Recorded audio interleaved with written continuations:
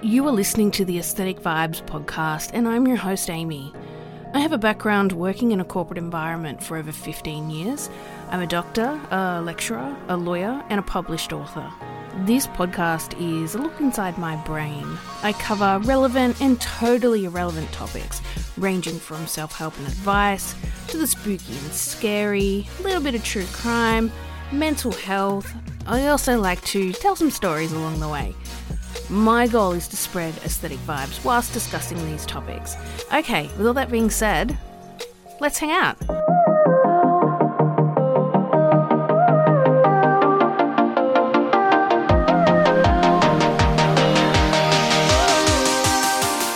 Hello and welcome, or welcome back if you've been here before. I hope everybody is well.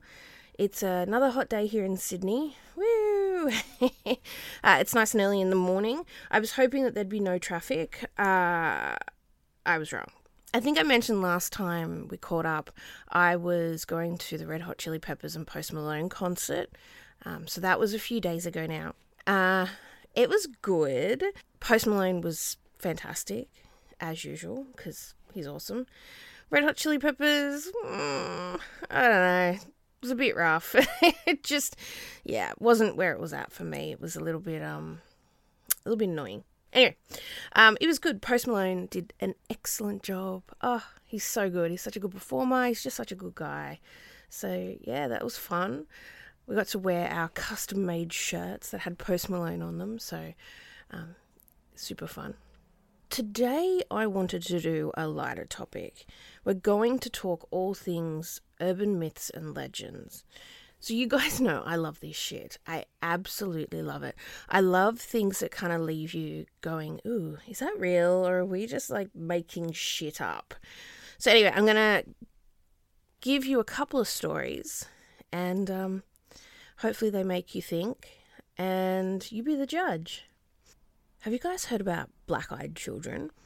The black-eyed children urban myth has been around for quite some time now, and it's claimed they've probably been around since the 1980s-ish.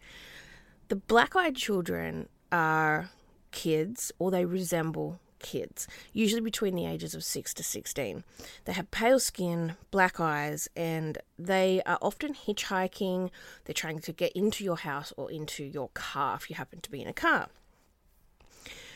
There are lots of stories that have been shared online, and they all are very similar in nature. Children with black eyes, they're completely black, no pupils, anything. Anyone who's encountered them reports that they have this overwhelming feeling of dread or like something else is going to happen. Besides the fact that these kids have blacked out eyes, these children look and appear as relatively normal. Sometimes what they're wearing is a little questionable. Sometimes they're wearing unusual or outdated clothing. And some people have reported encountering creatures or black-eyed children as having talon-like feet.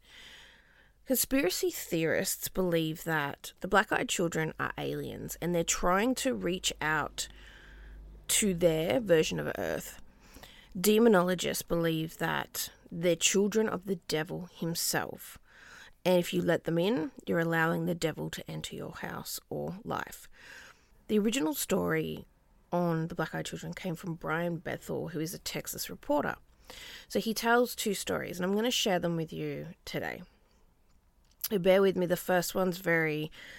they're not long, but just bear with me as I try to get the story down nicely in his words.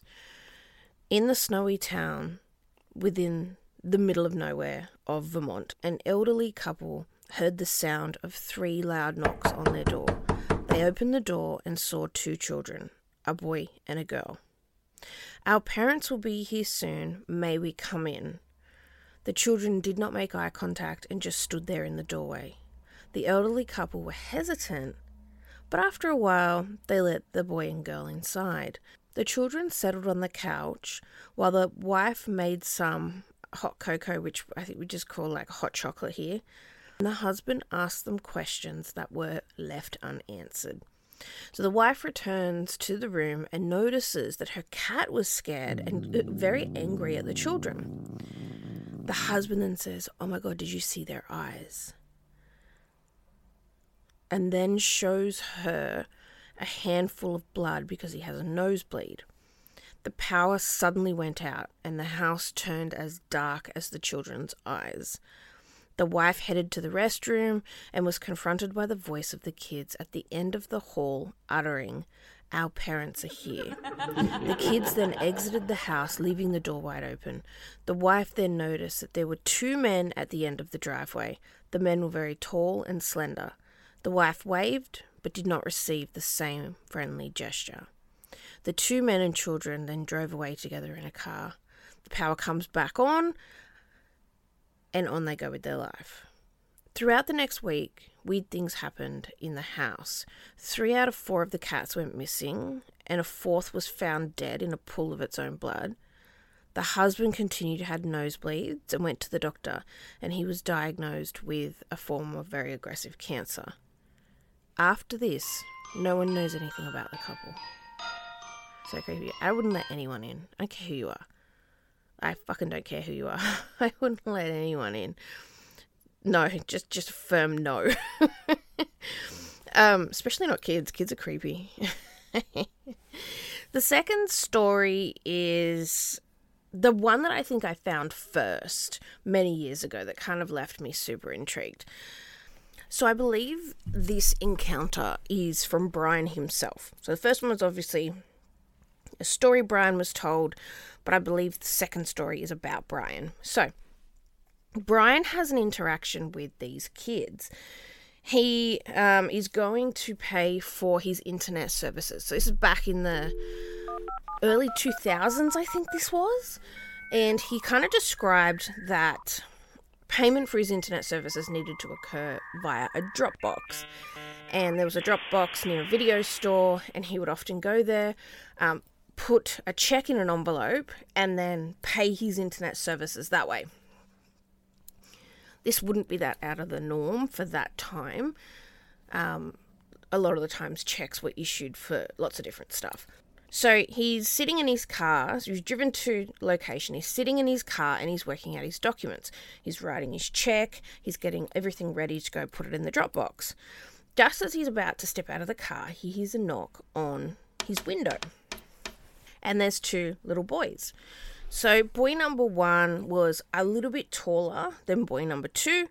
He was wearing a like a hooded t-shirt pullover, I think they call it. We just call it a hoodie here. He couldn't see whether the kid had shoes on, and he had olive-coloured skin, curly hair, medium-length hair. The second boy had pale skin and freckles. He seemed to be looking around quite nervously. He was dressed similar, had a hoodie on, and his hair was kind of a pale orange colour. So he rolls down the window very slightly and says, "Yes." And then the first kid says, "Hey, mister, what's up? We have a problem." His voice sounded like the voice of a young man, didn't sound like the voice of a child. Brian's thinking, something doesn't feel right here. I don't know what it is. It doesn't feel right. And then the kid continues with, "You see, my friend and I want to see a film, but we forgot our money. We need to go to the house to get it. Want to help us out?" He says that he was about to say no.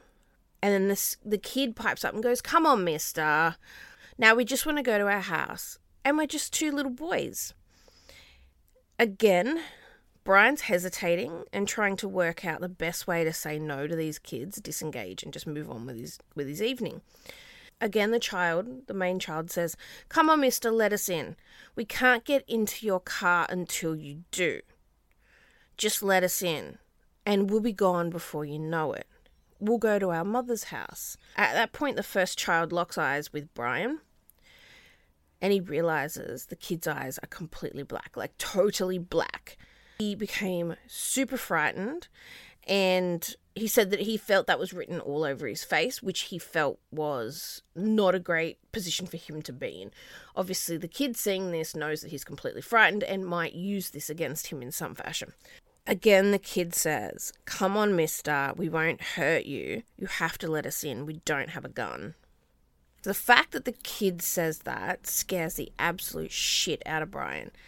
Brian kind of interpreted that as, well, we don't need a gun to get whatever it is we need to get done. He notices his hands kind of going to the gear shift, and the little boy starts getting super angry. And he says, "We can't come in unless you tell us, okay? Let us in." Brian puts the car into drive and just fucking books it out of there. He talks to some friends later on, and they're like, "Yeah, we've heard of similar encounters. And if you'd let the kids into your car, it probably would have been all over for you. You probably would have died." So yeah, are they real? Are the black-eyed kids real? Yes, kids are creepy and weird, but are there such a thing as the black-eyed little creeps? Are black-eyed children a real thing, or have we just created something to amuse ourselves? Yeah, kids just worry me in general. They're usually out of control, in my opinion. I don't know. I tend to believe it because there are lots of different encounters similar to this. Lots. Even if you go online, you type in black-eyed children, you'll see an abundance of stories and encounters and similar. So if you're interested, Google it. The car story always freaked me out because I'm like, what if I'm alone and something similar happens? So it's always freaked me out. Okay, this next one's weird. So the death of Jeannie Saffin. Okay. Is this an urban myth, the premise of this story? I'm not saying, did this woman really die? Because she died. But the method of death, is that real? Okay, so Jeannie Lucille Saffin was born in 1921. She passed away in 1982. She's a British woman, and it was said that she died by fire. So Jeannie was actually born in London, and she had some birth defects that led to some mental handicaps, which reduced her ability to function, and she was said to be similar to a young child as a result of those disabilities. So she's 61 years old at the time of her death. On the evening of the 15th of September, 1982, she's sitting at the family home. They're all there, all the family. The father and brother-in-law are there, and Jeannie was just sitting with the dad in the kitchen. Jack was looking away as her brother from Jeannie. All of a sudden, all they see is Jeannie burst into flames. So they called an ambulance, and then she was treated by paramedics. She was admitted into hospital, transferred to the burn unit, where she was treated until her death. And she was said to have died from bronchopneumonia due to burns 8 days after she burst into flames. With this story, all the family members and friends said that this death was spontaneous human combustion. But a coroner did the report, Dr. John Burton, and he said there's no such thing. It's not possible. So Jeannie's case itself has been seen as an example of spontaneous human combustion by paranormal researchers and authors. The son-in-law was also there on the evening, and he recounted that at the time of her death, she had flames coming from her mouth, and she was making roaring sounds like a dragon.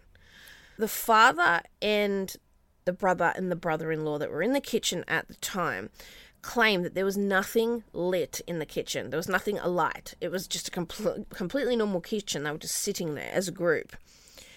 The weird thing is, the dad claims that Jeannie's clothes were actually unburned, and there was no smoke damage to the kitchen. So that they're also of the belief that it was spontaneous human combustion. Can someone catch a light? Because this is a true story, guys. This is a true story. Can someone actually burst into flames? Because according to the research that I've done, it's not possible. There are no scientific explanations for spontaneous combustion. There's nothing that's been held, that's been watertight enough to hold up to that scrutiny. That it just doesn't exist. What the hell happened? Are we dealing with something weird like spontaneous human combustion, or are we dealing with something more sinister, i.e. the three men were in the kitchen, did something happen? Like, is there something else going on here? And I don't know. I wasn't there. I wasn't even born in 1982, so I have no idea. But can someone just catch a light? There was a second case reported from the 1800s I had a bit of a look into. The issue with that case was nobody saw it. So it had similar type of outcome. There was a woman, she had a maid, I believe, who lived with her. The woman goes to bed. She doesn't get up. The maid goes in and finds basically the woman's ashes of her body burnt to the ground. And nothing else was burnt in the room. There was no evidence of flames or whatever it might be. It was just literally just a pile of dust. But no one was there to see it. So again, did something more sinister happen? Like something else might have gone on. I don't know what, because apparently her clothes were not burnt either, just the body. I don't know, guys. Can someone just catch on fire? Lucky last is the story of the devil's footprints. So this is quite old, but in 1855 and the night of the 8th to the 9th of February, there was heavy snowfall. A series of hoof-like marks appeared in the snow. The marks measured about 4 inches, which is 10 centimetres long, 3 inches or 7.6 centimetres across, and they were roughly 20 to 41 centimetres apart on the snow. They were also single file. So they weren't two. It was just one hoof. Okay. What's even weirder was it was reported that these marks were present between 60 and 160 kilometres. So they went on for that length. Houses, rivers, haystacks, and other obstacles were travelled straight over. Footprints appeared on the tops of snow-covered roofs and high walls, which lay in the footprints' path, as well as leading up to and exiting drain pipes as small as 10 centimetres in diameter. Many explanations have been rationalised for the event, so there's all these rationalisations. Some investigators are very sceptical that the tracks really ran for that distance, 60 to 160 kilometres, and they sort of said, but who could have been able to follow that complete journey in a day at that point in 1855?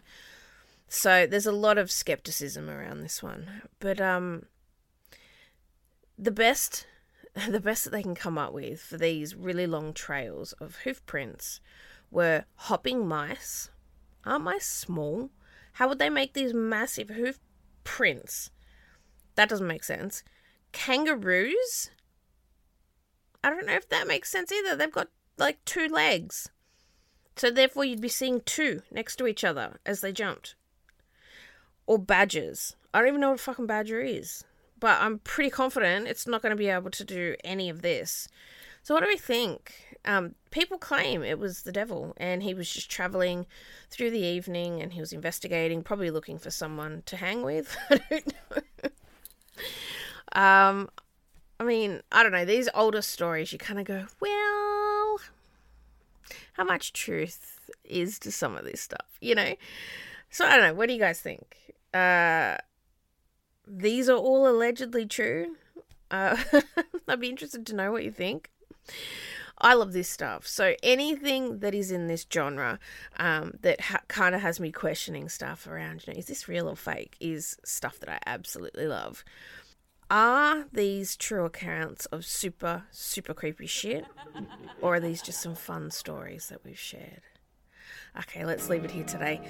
Thank you for joining me. Hopefully these 3 little stories are interesting. Maybe you'll go off and do some more research and determine for yourself, are these stories remotely real? I don't know. Okay, so in the meantime, you can hit me up on my socials at Aesthetic Vibes Pod. Drop me an email at aestheticvibespodcast@outlook.com. Drop by my website, aestheticvibespodcast.com. Drop by my TikTok, Dr. Ames Kelly. Drop by my vodcasts, exclusive to Spotify, under Aesthetic Vibes Podcast. All right, that's it. Catch you later. Bye.